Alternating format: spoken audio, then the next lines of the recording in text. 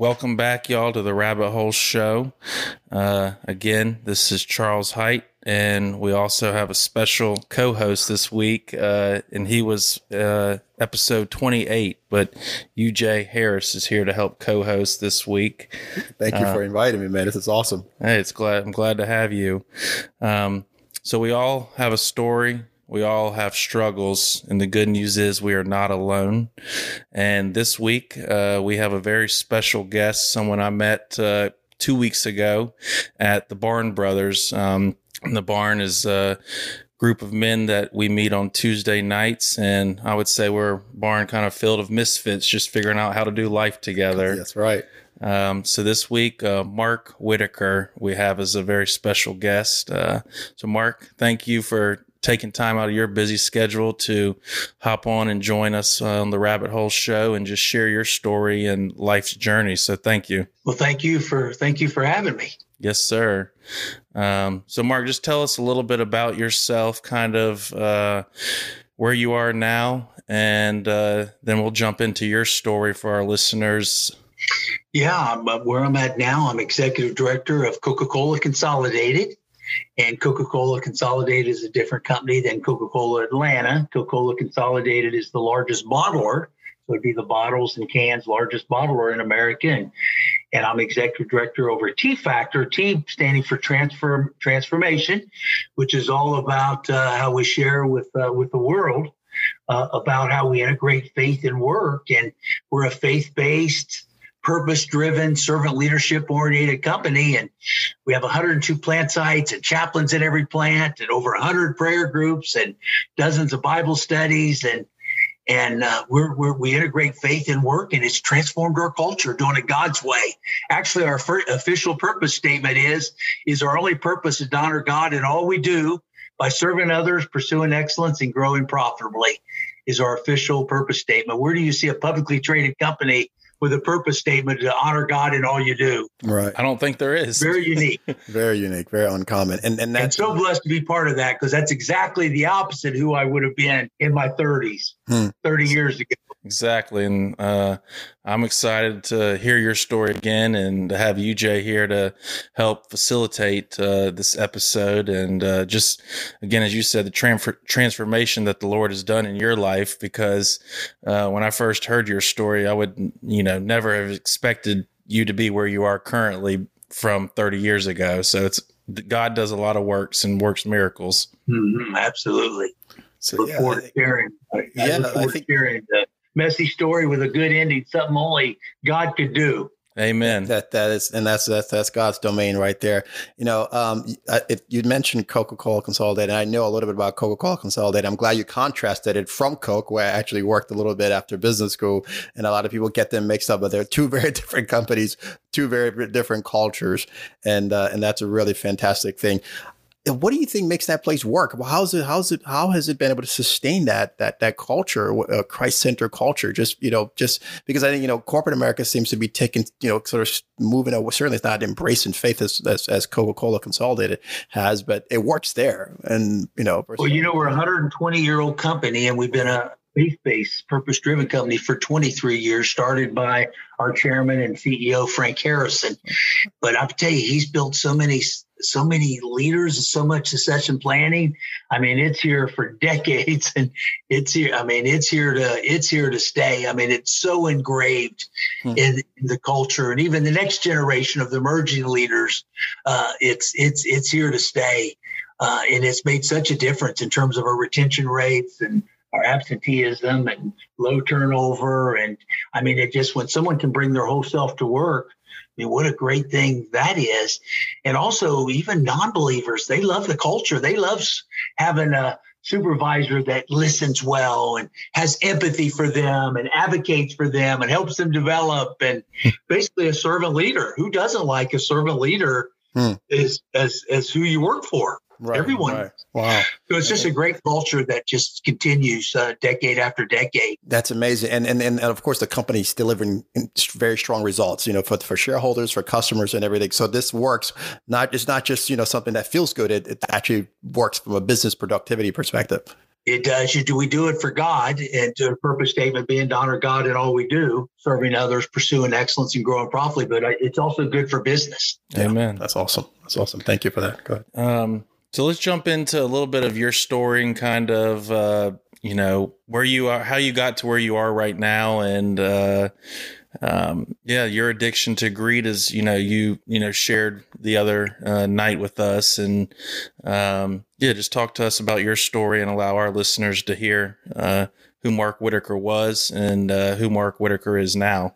Well, I grew up in Cincinnati, north of Cincinnati, live in Florence, Kentucky. Now it's just a few miles south of Cincinnati, but grew up north of Cincinnati. My mom, we just celebrated her 89th birthday here a couple of days ago. And Amen. My dad passed at 90, and they were 66 years married, Christian, Wow. Had Christian parents.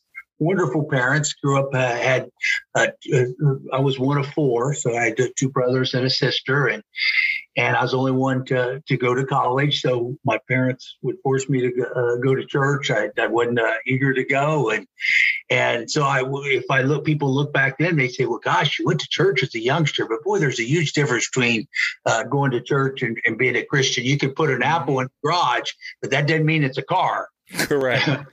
And so, I went to church as a kid. So I heard of God and I knew of God as a child, but I was really into sciences, was in the physics club in high school, was the only child of four to go to college. And I went 8 years straight on full scholarship at Ohio State for bachelor's and master's and a PhD at an Ivy League university in biochemistry. 8 years straight from high school, paid for by scholarship, academic scholarship, PhD in biochemistry from Cornell, which is an Ivy League university, one of the top biochemistry schools in the world. And I can remember through those 8 years of sciences, I was already on the fence, do I believe in God or not?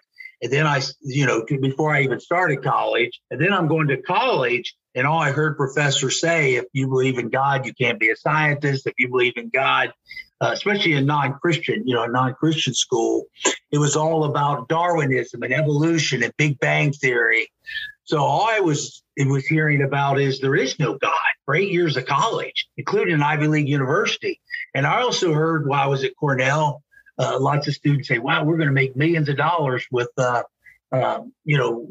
education from an Ivy League school. And I mean, people go to Ivy League school, a lot of them, I don't want to say all, but a lot of them because they really want to be successful and really earn a lot of compensation. Yeah. Mm-hmm. And I was one of those. And so I'm graduated at 25. The average age is 32 and got a great job right out of college. And I remember my wife and I met my wife when she was in 7th grade and I was in 8th grade. We went to all 4 of her high school proms together. I was senior class president. She was treasurer of her class. And during the time when we got married, she wasn't a believer either. And so we're married and I started my first job. And a couple of years after that, especially having a PhD from an Ivy League school, I became a vice president. The company moved us to Germany for 4 years. I became a senior vice president. So by the time I was 27 or 28, I was earning in the high 6 figures, living in Frankfurt, Germany for 4 years, living in a big four floor house, driving a Mercedes. And by that time I was 27. Yeah. And I was doing some joint ventures with a company I was senior vice president responsible for joint ventures and acquisitions and mergers. And I was doing a joint venture with a company called ADM, Archer Daniels Midland, a larger company even than the company I was with. I was with a company called Degussa, a large chemical company in Frankfurt, Germany. And this company, ADM, was the 56th largest company in America, $70 billion in revenue. You can imagine the 56th largest company in America, publicly traded company in America, 30,000 employees. And so the CEO started talking to me about offering me a job. He said, well, we could move things a lot faster instead of a joint venture with your company. You just come and join us. And I said, well, I'm 4 years in Germany. I was 2 years in New York with them. And I had I had mentors and it was all about doing the right thing. I mean, I really had, I would say a due north compass and really that it was all about ethics and doing the right thing in that part of my time in my life.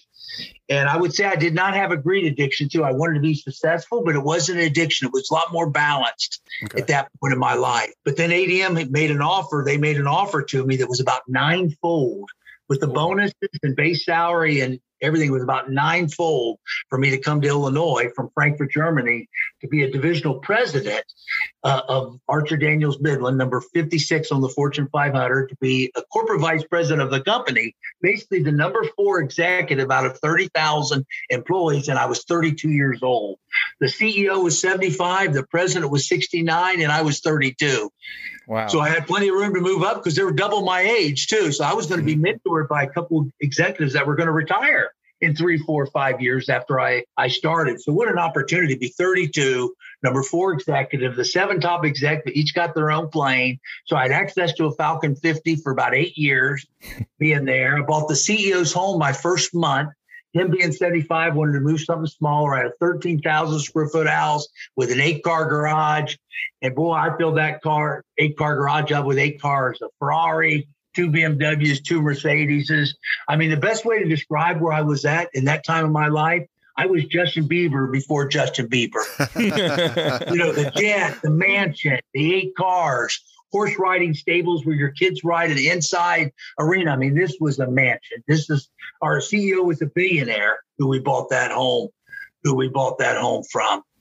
And so that's where we lived for 8 years. And then I did start to get a greed addiction. I got addicted to that lifestyle, the plane, the jet, the cars. I mean, it's an addiction. And I got addicted to that lifestyle. So my life started to change compared to where I was in Frankfurt, Germany. It really became an obsession to the point where I couldn't wait to become the COO instead of being the divisional president, to be the actual company president. I mean, think about it. Most people would be happy being number 4 executive. All I kept thinking about, how quickly can I become the number 2 from the number 4? I mean, that's all I kept thinking about. Wow. And my wife became a Christian before me. She was 30 when she became a Christian.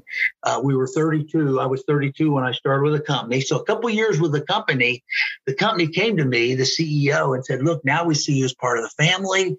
Now we see you as we trust you with our lives. And we're going to start sharing with some things with you that we do in the company.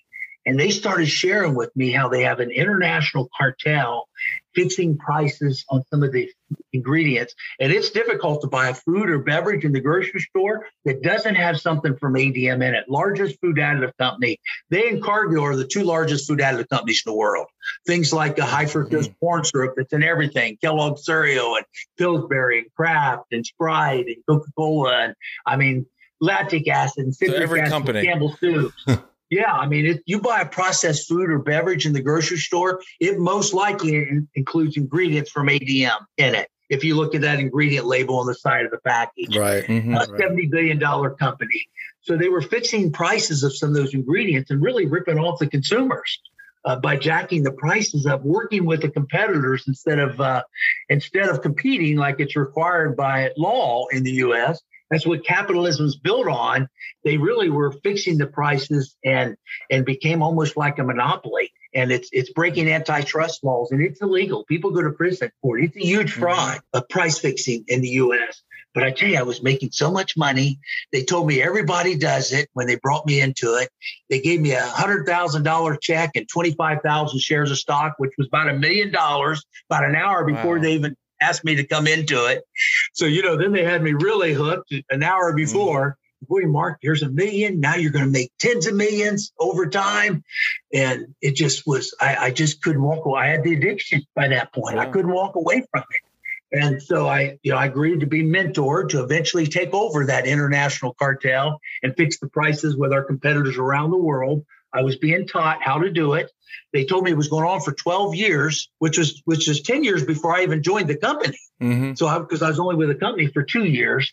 So I would get involved. I start being mentored. I start being trained. I share it with my wife. About 7 months later, I share it with Ginger, who's a Christian, who's going to Bible study 2 nights a week, church every Sunday. Now, I went to church with her, but it was like when I went with my parents, in one ear and out the other. People, if they would ask me, was I Christian? I'd say, oh, yeah, I go to the church in Decatur, Illinois. And I thought just going to church means you're a Christian, like joining the club. I didn't know something in the heart. I thought it was just to show up.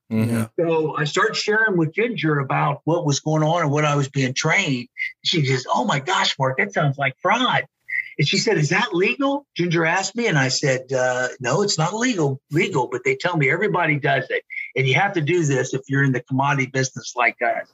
And then she said, oh, wow. She said, who pays for this? And how much does the company earn? I said, the company earns hundreds of millions of dollars extra. I mean, they already earn about $4 billion out of $70 billion, $4 billion profit legally, but then they earn an extra about $1 billion a year from this scheme. $1 billion a year. And she said, who pays it? I said, the consumers. They pay $50 worth of groceries. They pay $5 or $6 extra dollars. That's it. Every consumer around the world, because we have plants all around the world. So anybody goes to a grocery store, they're paying a little extra, but not much, $4 or $5. She said, you mean my grandma on Social Security at $200 a week, so she's paying for this, and her largest expense is her groceries? She said, Mark, I don't know if I can live with this. And then she told me she was going to go back in her study and pray about it. And we talk about it later. And I knew then I was in trouble. And she went back and she prayed about it. A couple of hours later, she came out and she said, Mark, God led her to a decision. I said, well, what decision, Ginger? And she said, God led me to turn you into the FBI. She said, you got to turn yourself in. You got to do it today. If you go to prison, I'll stay with you. But she said, you're going to turn yourself in. You're involved only 7 months. It's been going on for 12 years. But she said, I can't live with this fraud, and I'd rather be homeless than live in a mansion with an 8-car garage. And she's driving, by the way, an old Wrangler Jeep, and I'm driving a Ferrari. The cars just didn't mean anything to her, and it meant everything to me. You know, we were on two different. She was following Jesus, and I was following the world. We were just in two different places. And so, that's when she came out, and she said, you're turning yourself in. You're doing it today. Wow. So what's going through your head at that moment? Or what was going through your head when she told you she was going back to her study to pray? Oh, I knew that I was in trouble. Nothing ever turned out good for me when she said she was going to go pray about it. And so, I just thought, and then when she said she's going to turn me in, the CEO's a billionaire. He was best friends with President Clinton. He went to President Nixon's funeral on President Clinton's plane. And I said, Ginger, this CEO will destroy us. I mean, I'm more afraid about him than prison. I said, this company has the resources, the 56th largest company in America, they will destroy us. And she said, you know what, Mark, my God is bigger than your CEO. She said, her CEO is Jesus, and God will protect us. And she said, we're going to do it. We're going to do it today. She would not back down. And I knew her since she was in 7th grade, and I knew she meant it. Wow. Was there a point in since you guys knew each other, you and Ginger knew each other for so many years, from time you said in the 7th grade, I think you said. I mean, were you all sort of on the same path, believing and wanting the same thing, and then at some point when she got saved, things sort of changed? Is that? Yeah, I would say that. Yeah, she became saved at 30, and this would have been a couple years later. You know, when I'm sharing about the price fixing and the antitrust case and the international cartel. Yeah. So we were starting a different path. She was. And I looked at it, well, I'm so busy. 90% of my income is I'm making 6 figures in base salary, but 7 figures with bonuses and stock options. So I was earning $2 or $3 million a year for the 8 years I was there. And that's 1989. That's like $10 million today. Yeah. Wow. And I thought, well, as long as she's busy, I'm okay with her busy at church, because that allows me to be busy and get more of my bonuses and meet the performance parameters I had to meet. So I loved her being busy with church. But then when she prayed about this, it was not in my favor. Exactly. Yeah, I hear that. And when that started to happen, how was the marriage during that time? Because, a lot of folks listen to this, or some of folks are married and working through some different challenges where it seems like you're starting to go in different direction. I mean, how was the marriage when she became really going from maybe knowing God in her head to really knowing him in her heart and developing that intimate, intentional relationship? And how did that impact your marriage while you were, working through what you were working through? Well, I think with us married at knowing each other so young, since 7th and 8th grade, and going through our proms together, and by this point we would have been, I would have been 34 when she's turning me into the FBI, and we got married at 21. So we've already been married for quite a few years, and already knew each other probably for almost 20 years. So I would say the relationship was really strong. It was that type of relationship that for both of us, we're going to get through it through thick and thin, no matter if we disagree. And her being a Christian, she's always thinking, well, at some point, she's only a Christian by 3 or 4 years by that point herself, by the time she's turning me into the FBI. So she's really feeling that at some point, I'm also going to get it at some point. Yeah. And I'm going to church with her. So she's exposing God to me, even though it was one ear and out the other. for me there. She just thinks eventually I'm going to get it, like she did. Yeah. And that she still got faith that I'm going to get there. Exactly. That's incredible faith, because you could have the opposite, where you have someone who feels like this is a hopeless situation. This guy is hopeless. I'm never going to get through him and get through his pursuits and his dreams and the Lamborghinis or the Ferraris or whatever you said, and the big 7-figure stock options and comp packages and stuff. So that's amazing that she chose faith over fear or flight, maybe. Yeah, that's fantastic. That's God working. Yes, absolutely. She did. And she just felt that I'd get there eventually. And eventually I did, but it was a lot of years coming. I was about 10 years after her. And this is only 3 or 4 years into that journey. Okay. So yeah, she turned me, forced me to turn myself in. We did that day. Here's a case that's going on for 12 years. She blew the whistle on it the day that she learned about it. She didn't even work at ADM. She didn't even really quite understand a lot about what even price fixing was, but she knew it was illegal. She knew it was fraud. And basically I had the choice after 4 hours with the FBI to either wear a wire and go after the ones that's been doing it for 12 years and been teaching me the last 7 months, mentoring me how to do it. So I had to go after the kingpins, help them with gather evidence, or I had to be arrested. And I agreed to wear a wire, and I wore a wire 10 hours a day for 3 years. Wow. 3 full years, every Monday through Friday for 3 years. And it became the largest price fixing case in history, started by my wife, Ginger. Wow. So you're wearing a wire 10 hours a day for 3 years. What's going on in your head? Just, a lot of anxiety, depression, sleepless nights, unsure of the outcome. Just talk to us. What's going on in your head? How are you getting through day to day? I was a basket case. I was falling apart. I wasn't worried about going to prison near as much as the company just killing me when they learned, because the FBI would tell me as they're wiring me up at 6 o'clock every morning, shaving my chest, put microphones on my chest at 6 in the morning, had a tape recorder attached to my back with an athletic band wrapped around my waist, had another tape recorder in a briefcase, third tape recorder in a notebook. The equipment I wore undercover is in the FBI museum in DC now. This is the largest price fixing case in U.S. history. A $1 billion theft for 12 years in a row. And so I was falling apart. I lost 60 pounds. People at work thought I had cancer. I was a nervous wreck. And the main why I was a nervous wreck is, what is the company going to do to me if they catch me wearing a wire, or once I'm at a court testifying against them and then they know I'm wearing a wire? What are they going to do to me? So that what if, what's going to happen next? I was falling apart tremendously so. I can't imagine being in your shoes, having to wear a wire and all those thoughts going through your head. But definitely, the weight loss and anxiety from my story, and then you, Jay, from his story from the Civil War and escaping execution. Anxiety hits everyone. It doesn't matter, as I've said, your area code, zip code, the amount of wealth you have, the family you're born into. Everyone, I believe, is affected by anxiety in a different way. And that's the purpose of this podcast, to allow people to come on and share their stories, and so that our listeners can hear we all have a story. We all have struggles. We all deal with anxiety or depression or whatever it may be. And you're not alone. Someone else out there is going through what you're going through. And just hearing that alleviates some of that anxiety and helps you get to the next day, because all you can do is tackle today, because you're not promised tomorrow, and you can't undo the past. You can only do and be in the moment and prepare for tomorrow, but you're not promised tomorrow. Yeah.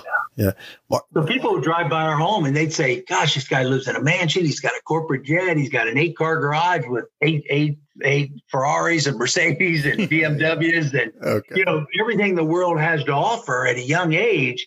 In reality, I was falling apart. So the world saw one thing, but I had a void in my heart the size of Grand Canyon, because I learned that money wasn't going to fill that. I was already making millions. And I'm thinking, I get that Ferrari, and 2 weeks later, I'm saying, what's next? What's next? There's got to be more than this. I could have got to the level of Bill Gates, and I would say, what's next? Money was not filling that void.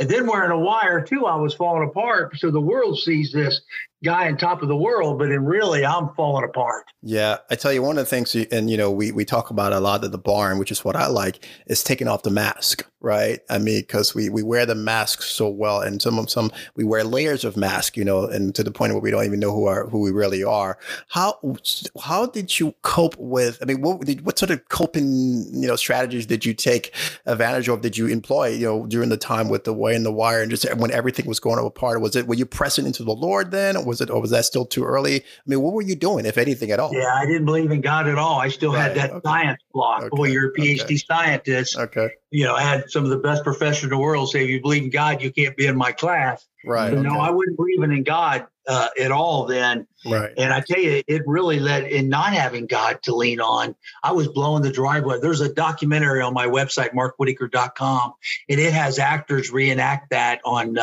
this documentary on Discovery Channel with the 3 real FBI agents been interviewed and Ginger and I, and they have actors reenacting. I'm blowing the driveway off with a gas leaf blower at 3 a.m. during rainstorms. Okay. My wires still, my microphone's taped to my chest, the tape recorder on my black back, my tie on, and I'm blowing the driveway off at 3 a.m. I couldn't sleep. I was sleeping 2 or 3 hours a night. I was falling apart. So basically, I wasn't coping at all. I was falling apart. I was having a nervous breakdown, even thinking often about just killing myself. Wow. And eventually, I tried. Huh. Okay. Do you mind talking a little bit about that? So, the title of this show is The Rabbit Hole. So you were in a real rabbit hole. You're spiraling. Yeah. Sounds like. I was. And I thought, well, someday I'm going to have to testify against the CEO of the 56th largest company in America, the 90th largest company in the world, a billionaire, a powerful man, a very aggressive man. I'm going to have to testify, and I'm going to have to worry about my kids, my wife, myself, the rest of my life. Your family. And would it be easier to be dead? Would it easier to be dead? Then there's no more body wearing a wire. There's never going to be a trial because they're not going to get someone else to go in there and gather evidence. Would it be easier to be dead than to be a witness against one of the most powerful companies in the world? Yeah, that's what I was debating. And I thought, you know what? It may be easier to be dead. And when did that thought start creeping into your head? I'd say within 5 or 6 months of wearing a wire, and I wore it 3 years. So within a few months, I thought, and by the time I was losing weight, not sleeping well, staying up all night because I couldn't sleep, basically kind of almost having a nervous breakdown. So within a few months, for those couple years of wearing a wire, I was thinking, am I better off dead? And shortly after wearing a wire, I actually tried to take my own life. I tried to kill myself eventually. Yeah. And, how was that? Me personally, with my story, I've attempted a few times, and by the grace of God, wasn't successful. I felt the presence of the Holy Spirit, and people were placed in my path. Those attempts, and were preventing me from being able to go through with those attempts. And by the grace of God, I'm still here. And when I was suicide was the only option in my mind. That's the only option I saw, because I was such a burden on everyone else that just me being gone would get rid of a lot of problems for everyone else, when in reality, that's a big lie. Yeah, that was exactly my thought too. And what really led up to the most serious suicide attempt that I had, even though I had thoughts of it multiple times before I actually tried to take my own life, is that in the end, the FBI got me a 6-month plea agreement to go to prison, like a Martha Stewart sentence, a white collar camp, 6 months. The others are going to go to prison for several years. And we're there in front of our lawyer, and the lawyer says, Mark, the FBI got you a deal of a lifetime, 6 months. This is a deal of a lifetime. Mm-hmm. You were involved with price fixing. You helped. You're going to go 6 months. The others are going to go to prison for several years. Sign it. Ginger said, Mark, I beg you to sign it. And I looked at Ginger. I said, Ginger, I had to wear a wire 10 hours a day for 3 years because of her. I told her. Mm-hmm. And I took that plea agreement and ripped it up in her face, and I'm going to do the opposite she wants me to do. I ripped up the 6-month plea agreement, fired the lawyer on the spot, and hired several lawyers and fought the case for 3 years in the courts, and got 8.5 years in prison instead, when I would have had a 6-month plea deal if I would have signed the plea. And so when I had 8.5 years and I had a few months before I had to go to prison, and I would have had 6 months. Then I said, now I'm really better off dead. And I pulled my car in one of those garages. I'm a PhD biochemist, so I calculated the number of square feet and how much fumes for carbon monoxide. I mean, I calculated all that, wrote a 17-page letter to Ginger and my 3 children to say my goodbyes, had a picture of them with me in the car. And we had a groundskeeper for 8 years that showed up at 8:30 every morning for 8 years. Yeah. And I wanted him to find me. The garage was detached it was a circular driveway, and the garage was on the opposite side of the house. And I wanted him to find me and not my family. I didn't want one of my kids to find me. Yeah. And he came, something tugged on his heart, and he came at 6:30 after showing up at 8:30 for 8 years in a row. He showed up at 6:30. Wow. And I had it calculated, I would have been dead by about 6:30 to 7:15. He showed up at 6:30. I was unconscious. He opened the garage, pulled the car out. That way, the fumes weren't getting worse. I was taken to the hospital, hospitalized for about a month. They measured carbon monoxide levels. They said I would have been dead in 20 minutes. Wow. So if he would have showed up at 20 to 7 or 7:15, I would have been, if he showed up at 8:30, I would have been gone almost 2 hours before. Yeah. But he showed up 2 hours early, and it saved my life. And I was so mad at him that he saved my life. I just hated him at that point, because now I got to think of another way to kill myself. Yeah. And now I got to go to prison because I'm going to be alive. Yeah. And I thought it would save it for my family, that it's this lifeboat that holds 4 people, and I'm the 5th person. It makes the whole boat sink. And they can float if I'm gone, is what I thought. So I was still very depressed. I was treated for post-traumatic stress disorder, and some of the things happen when you wear a wire for 10 hours a day for 3 years. And I was hospitalized and treated and brought home. And the amazing thing is, I still thought, even when I came home, I got to find a way to make it work next time, and thought about how can I get a gun. I didn't have a pistol, and I kept thinking about different ways.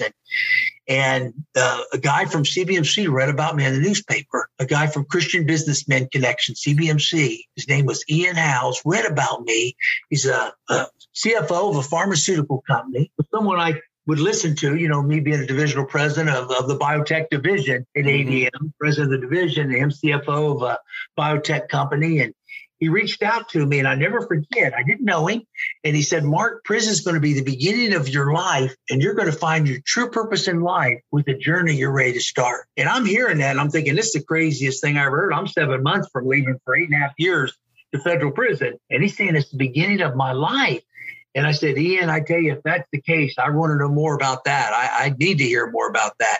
So things that I wouldn't have listened to prior to that, when I'm flying around on a corporate jet with all the world's distractions, I was hopeless and helpless and broken now.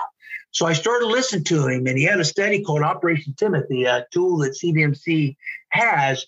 And Operation Timothy was a very gentle, non-threatening way to introduce me to God and Jesus. Even though I went to church, I wasn't listening. This was the first I was really hearing about the gospel through Operation Timothy. And so he started sharing. I still had the science block, was the only blocks, but it was still giving me a little bit of hope. And then my second week in prison, a man named Chuck Colson showed up. This was 7 months after Ian Howes' one-on-one discipling me. And Chuck Colson showed up, and second week in prison, CEO of Prison Fellowship. He was the White House counsel, special White House counsel under President Nixon, had an office in his 30s in the Oval Office, next to the Oval Office, working for President Nixon, went to prison on the Watergate scandals in the 70s, became a Christian, and it changed his life forever. And he showed up. I didn't even know who he was. I knew President Nixon, obviously, but I didn't know Chuck Colson, because I was in high school when the whole Watergate scandal happened.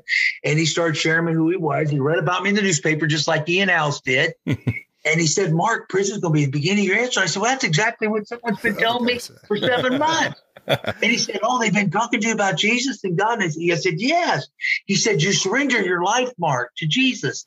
And I said, no, because I've got this 8 years of college, especially in the sciences, that says there is no God. And I'm trying to reconcile that. And he said, Mark, do you think there's a PhD scientist that believes in God? And I said, no, I don't think there is. And he started article after article and book after book and discipling me and staying with me. And some of the best scientists in the world that believe in God. And the university never talked about that.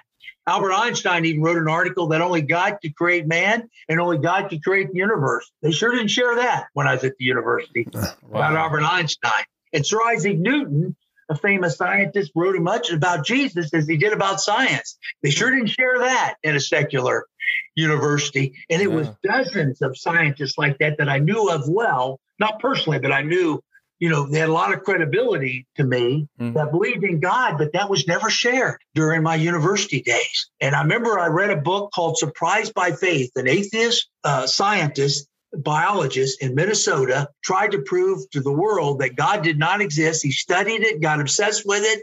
And after studying it for about 10 years, a PhD biologist, so I could understand the language, it proved to him that God does exist and Jesus is the Son of God. And I finished that book, Surprised by Faith, by Dr. Don Byerly. And I gave my life to Christ that night. Amen. In June of 1998, June 4th of 98, my third month in prison. So did life Chuck Colson helped me break the science block. So did life change for you right then? Did you feel it, or was it take some time afterwards and more mentorship and? Well, I tell you this much, that it was my third month in prison. It was a month after I turned 41. I'm not getting out of prison till 49. So I have 8 years yet to go after that. It's my third month. And basically, it gave me a peace and contentment where I didn't think about killing myself anymore. I thought, hey, I've got hope now. I can get through this. Yeah. And then a couple months after that, I started, as Ian Howes and Chuck Colson were discipling me, I started discipling guys with Operation Timothy in prison. And I saw how rewarding that was. And then the guy would tell me he doesn't have a GED. And I'd help him with being a PhD in biochemistry. I'd help him study and get a GED. And then I helped some get a 2-year degree in correspondence that some of the prisons were offering free of charge through Ohio, not Ohio State, but Ohio University in Athens has an inmate college program by correspondence. So I helped some of these guys get 2-year degrees. Some of the ones that spoke Spanish, I helped them learn English and write English and read English and help them get GEDs. So I'm $20 a month. So I'm $2 or $3 million a year for 8 years. And now I'm $20 a month for 8 years. And I tell you, I became a free man my first year in prison. Amen. And found how rewarding that it was to help somebody else besides myself, because I'd never experienced that. Yeah. That servant leadership opportunity. I'd never experienced serving and helping others. Yeah. Mark, I'm fascinated by the story what you share about the time in prison, because you were in prison, your body was physically not free, but you found the real freedom, which the freedom in your spirit, in your mind, and then when you talk about Colson and the other gentleman from CBN, Ian Howes. Ian, exactly. I should know Ian, his name, with my involvement, but that you're talking about this transformation of your mind, and that's what Scripture talks about: be transformed by the renewing of your mind, and then you're talking about the books and the articles and everything. I mean, I don't think there's enough intentionality towards that transformation process. I think we want to hear it from a podcast or from the pulpit, but there's a lot of work that it sounds like was put in by you working with Ian, with Mr. Colson, to really change that mind and to break that block of those 8 years of education and smart people at Cornell. Yes, it was. It was a several months, 7 months with Ian Howes, about 3 months with Chuck Colson. I mean, it was, you're talking about a 10-month process of me learning and growing, and especially I had to see some scientific proof that God exists because of that hearing so often in the university that the science doesn't support God. So I saw the opposite from people like even Albert Einstein and Sir Isaac Newton and Francis Collins, who discovered the human genomes, who's a Christian. They never shared that in the university, that he was a Christian who discovered the human genome.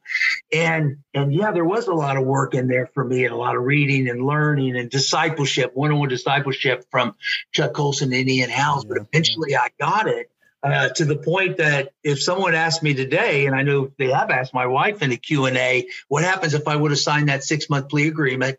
I don't think I would have listened to Ian Howes and Chuck Colson if they showed up with a 6-month short sentence. Yes, I think I needed to be broken with the world's distraction. I'm not sure I needed 8.5 years, but I do think I needed a couple of years. I really do. I think I needed those. Yeah. I needed to be remolded and those distractions out of the way. Mm-hmm.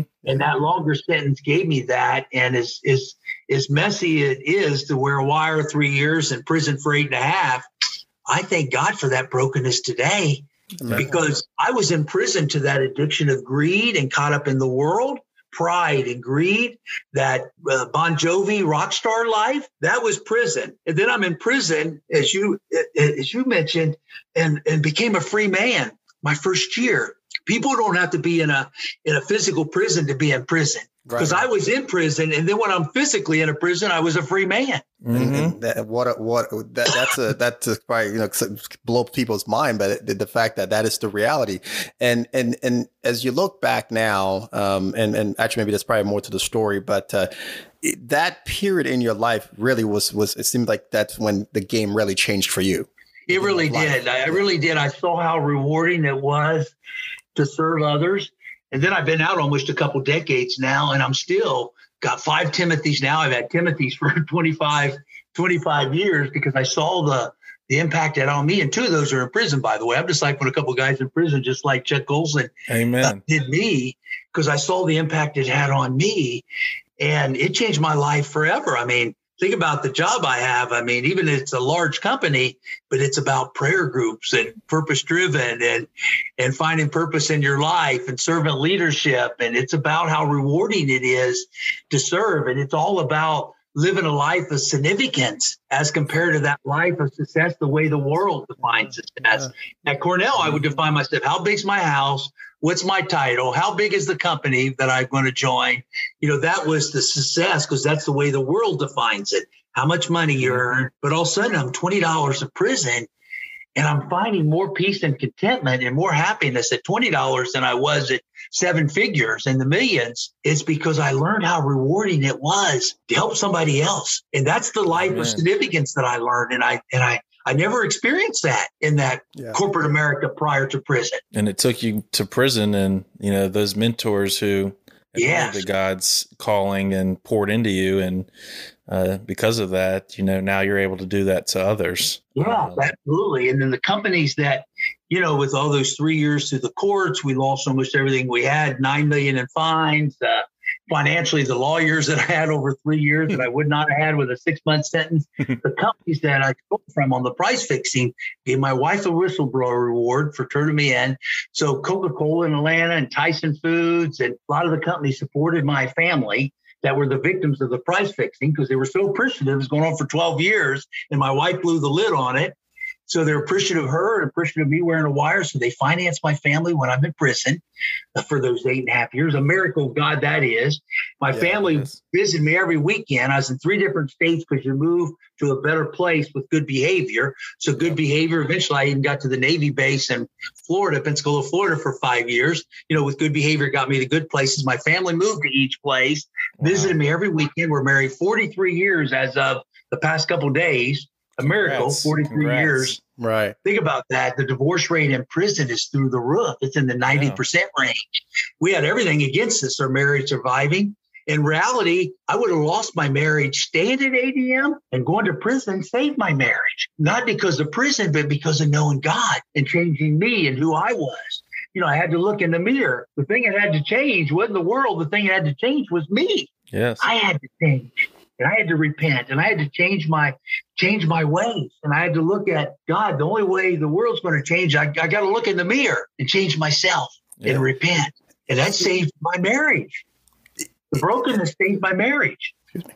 Yeah, I'm sorry. This is so. I'm just blown away, because Charles, you've been doing this for a little bit now, and there are probably people who will struggle to understand what you're saying, Mark. That it was the crucible, the brokenness, and everything that actually became the catalyst for so much growth and healing in God's work. And it reminds me. I heard Dr. Tony Evans. I think he says something like, God will allow you to hit rock bottom so you can know that he is the rock at the bottom, right? Amen. As you're talking, that's what I'm thinking through. But have you ran across people who sort of struggle to understand, like, what are you saying? You lost all this money, and you lost this, and you lost that. And you sound like a little bit like Job in some sense before everything was restored.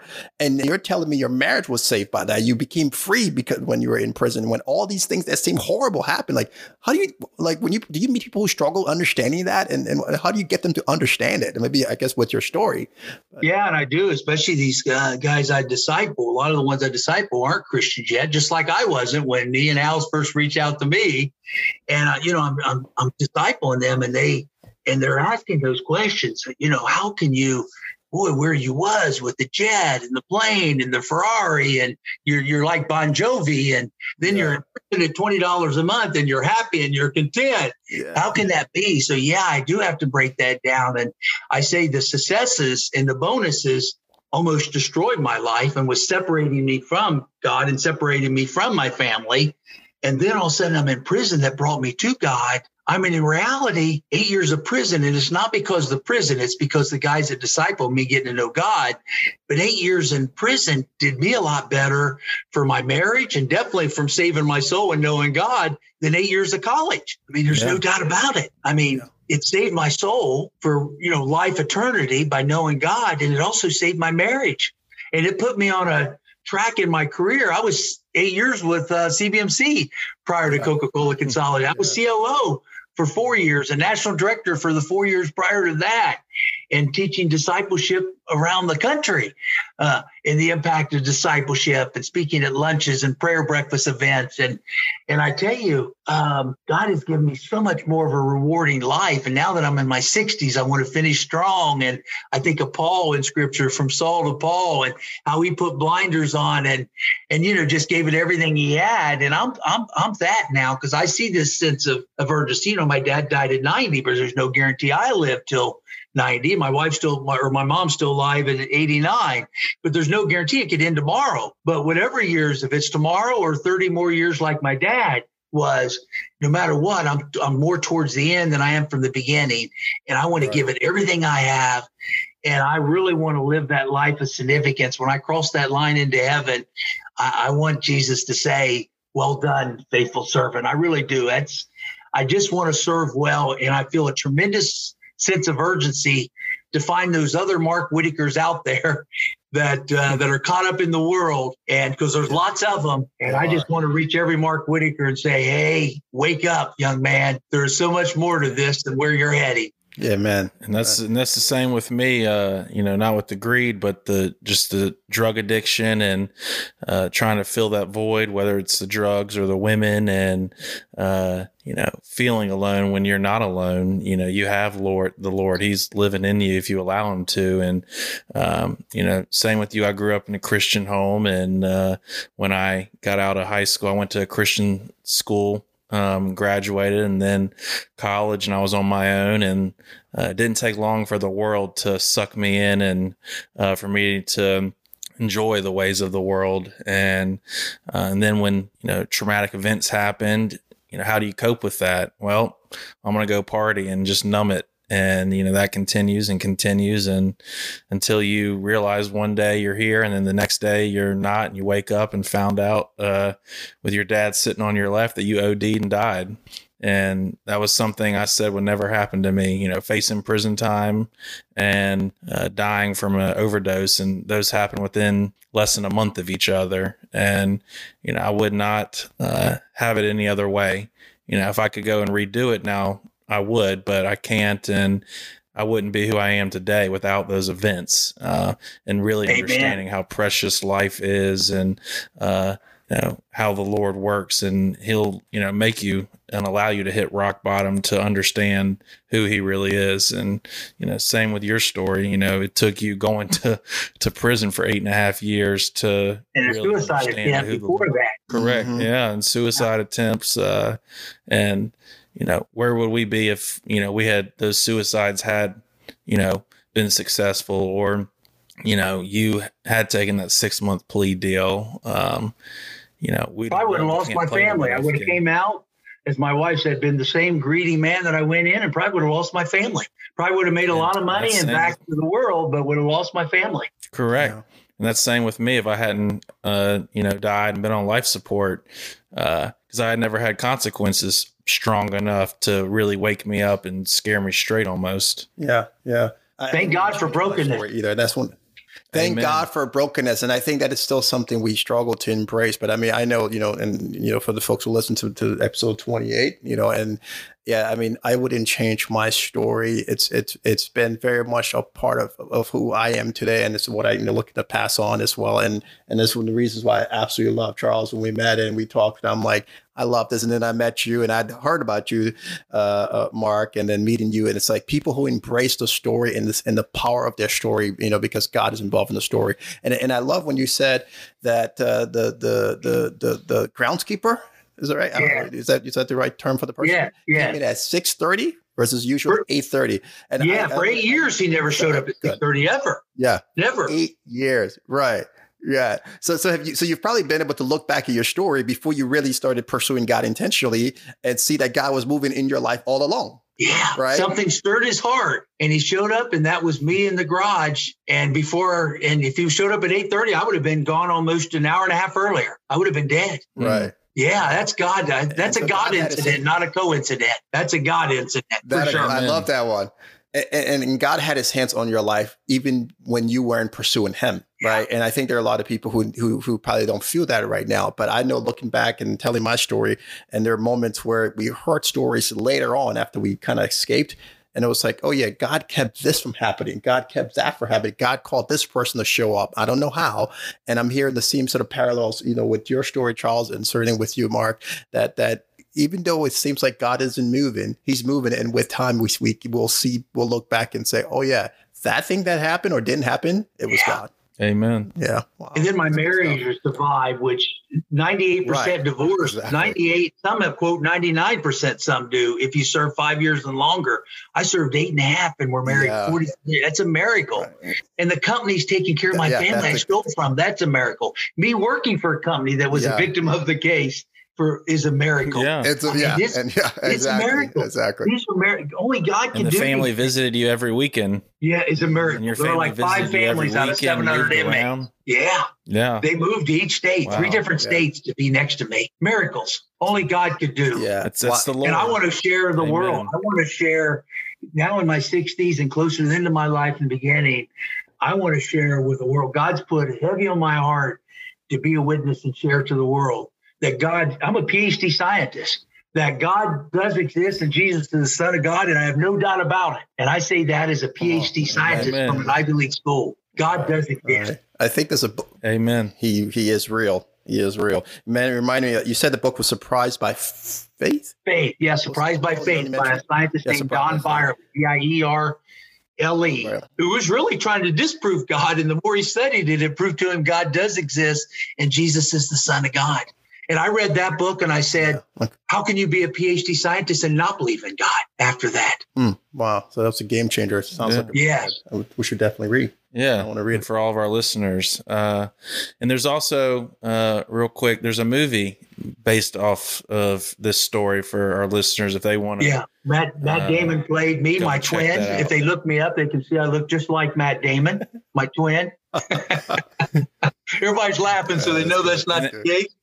And but that's it ended in prison, so it's not the faith journey. It's just the crime drama. They did film a suicide attempt. They took that out because it was kind of a comedy, so it lost the seriousness of the case. So they took the suicide attempt. It would have been better with it in, but being a comedy, they took that out. And so the FBI was so upset with the accuracy of the movie and the fact that it was kind of comical on such a serious story.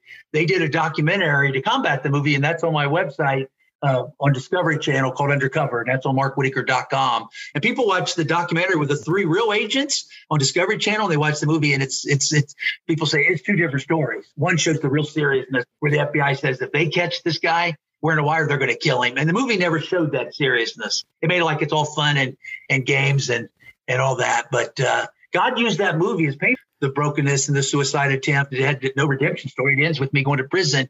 But I tell you, God took that movie that was painful to us, and I never presented it any place prior to that movie. And I was getting 7 or 8 invitations a month to come share the rest of the story, what happened the last 25 years.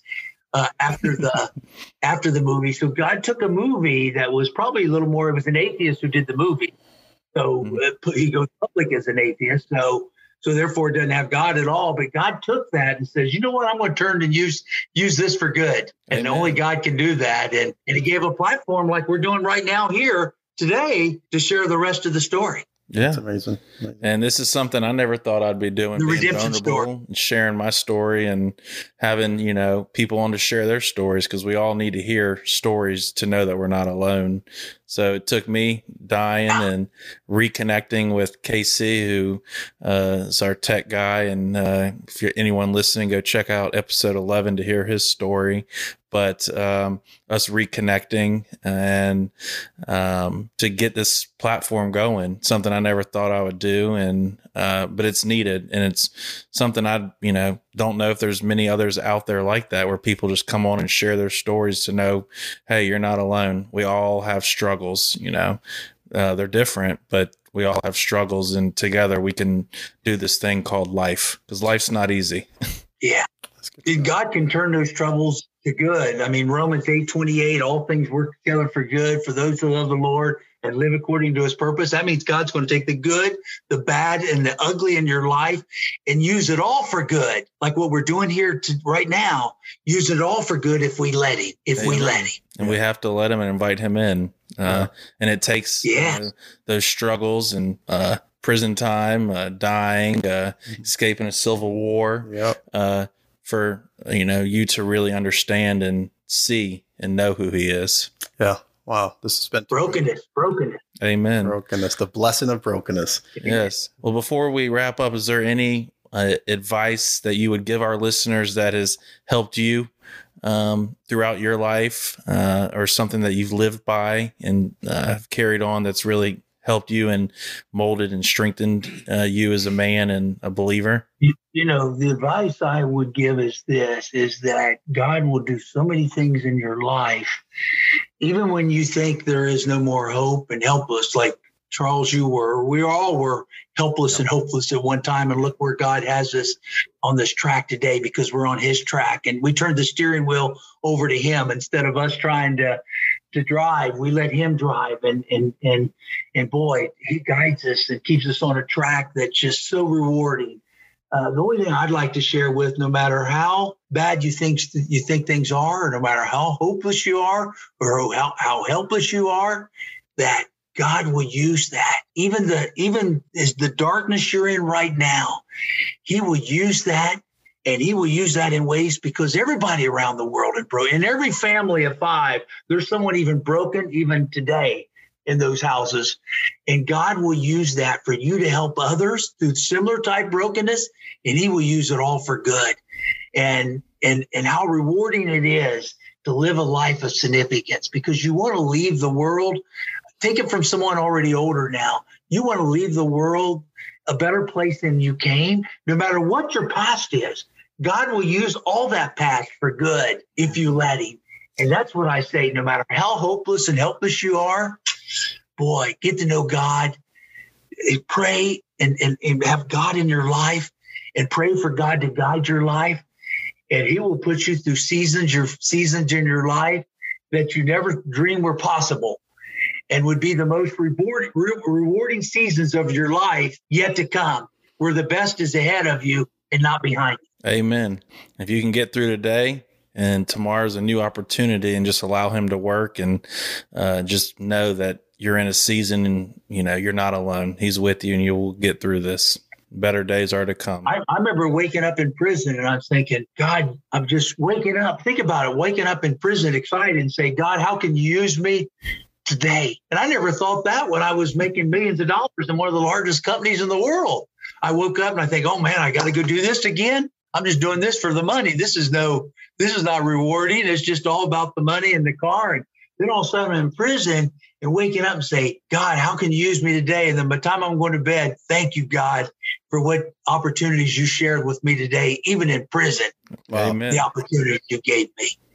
I know we're trying to wrap up, Charles. Just when Mark was speaking, it just brought a question to my mind.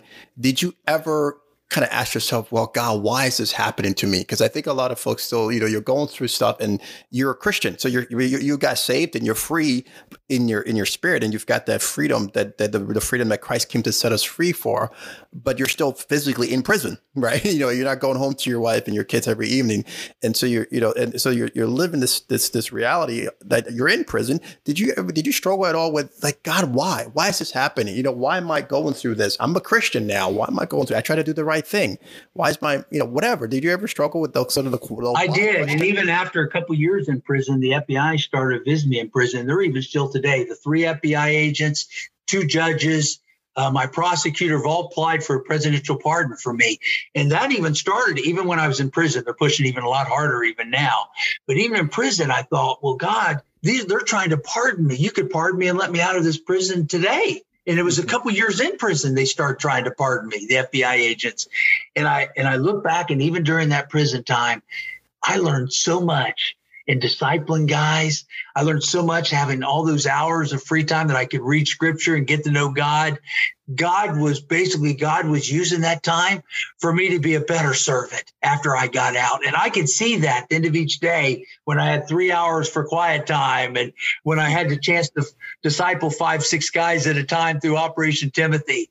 I could see God at the end of the day say, God, I get what you're doing. You're equipping me for the rest of my life when I get out. And he did. He used that time to mold me. That time was some of the most productive 8 years of my life was at $20 a month. Wow. That's awesome. Thank you so much. Wow. Yes. Thank you, Mark Whitacre, for taking time out of your busy schedule and just coming on and sharing your story, a story of hope and redemption and faith, and just a story that of greed, but that's not who you are anymore. It took you going to prison and to learn and to know who God really is. And for our listeners, if you allow him to, he will do that in your life as well. So thank you again for coming on and sharing your story. It's been an honor.